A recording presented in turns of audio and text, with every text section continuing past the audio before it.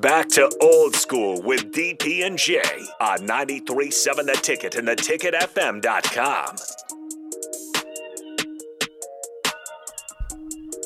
We're back. Quick segment here. Jay Foreman, Austin Orman, old school, live here from 1040 O Street. It's almost dark outside, but we still got a little bit of light. Also, if you can, headed out a little bit early. They got the Lighthouse event, North 27th, Walmart. It'll be about from 5:15, 5:30 to about 7 or 7:15. I think they probably got close or right at or over the $10,000 mark. You can still donate, preferably $100 per kid at Lighthouse on Venmo and LincolnLighthouse.org. And there will be a drop down the way to do it. Time is of the essence. I will be there because I'm excited to see what happens, or not what happens. I know what's going to happen. I've been involved in it for quite some time, but it's always good to see, good things, especially around the holidays. Sometimes that gets lost in the perspective of transfer portal, things that we think that are so significant to our daily lives. But there's a lot of people out there affected in a positive way. I want to ask you this, Austin, before we go to break. Let me ask you this. Do you believe, on a scale of 1 to 7? Yes, Santa Claus is real. Sorry, no. 1 to 7. 1 to 7, 1 being the least, 7 the most, that Draymond Green accidentally hit that man in his face last night. Negative infinity. Negative infinity. I'm going to ask you, man, what's wrong with that brother, man? You think I know what's wrong with that brother? No. No one does. The funny thing about Draymond is he had the look of, dang. I really did. Again. Here I go. I really did that. Mm-hmm.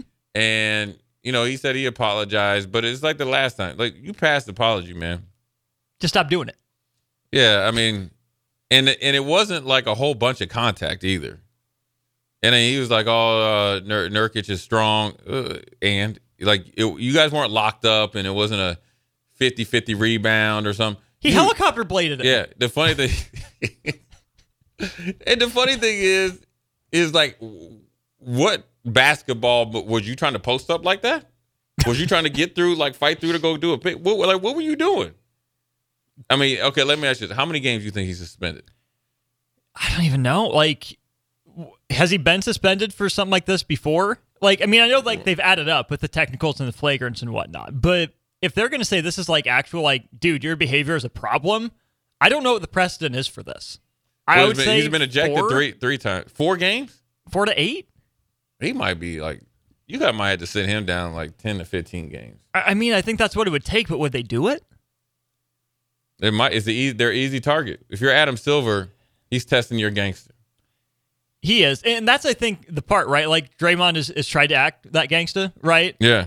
And it works when they're winning, but now when they're losing and they're scuffling and they're blowing a big lead, right? If Golden State needed a spark against the Suns, Draymond slaps Nurkic, he goes to the floor, and Golden State ends up winning that game. Oh, Draymond still got it. He gives the team the edge. Now it's becoming more It's stupid, it's petty, and nothing they need to get him away out. with. They really need him because Klay Thompson and Andrew Wiggins are playing horrible right now. Mm-hmm. And they haven't been able to play themselves out of it for different reasons. And so they need Draymond. They need him on the court to do what he does best: is rebound, point forward, and control the pace of the game. And obviously, he's able to get Steph a ton of shots, so where he can be the ultimate equalizer. But I think right now, when you're dealing with a teammate like that, especially when you're a little bit longer in the tooth, and so your skills aren't as good, you're not as quick.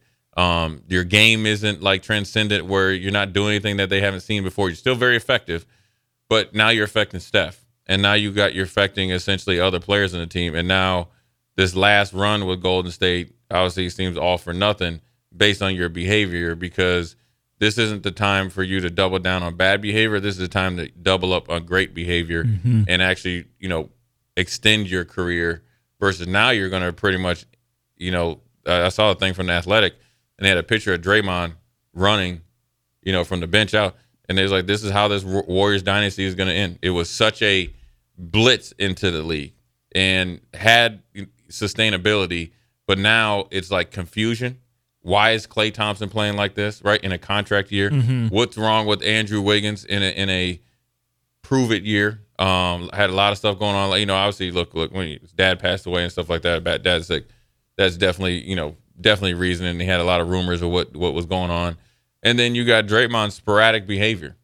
And it not even sporadic, straight up erratic. Yeah, erratic. And it seems like it's gotten worse since hitting Jordan Poole. Now, whether you want to hit, Jordan Poole definitely probably had it coming to some degree. Had it probably coming, but now you're doing this when the team really needs you. Mm-hmm.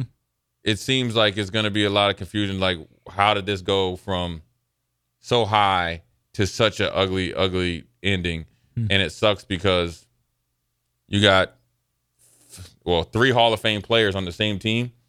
And at times, no matter who they played against, looked unstoppable. So, anyways, good first hour. We're going to come back with a long segment. Then I'm going to roll off to Walmart out there. This is Jay Foreman, Austin Orman, and we'll be right back. You're listening to Old School with DP and J. Download the mobile app and listen wherever you are on 93.7 The Ticket and theticketfm.com.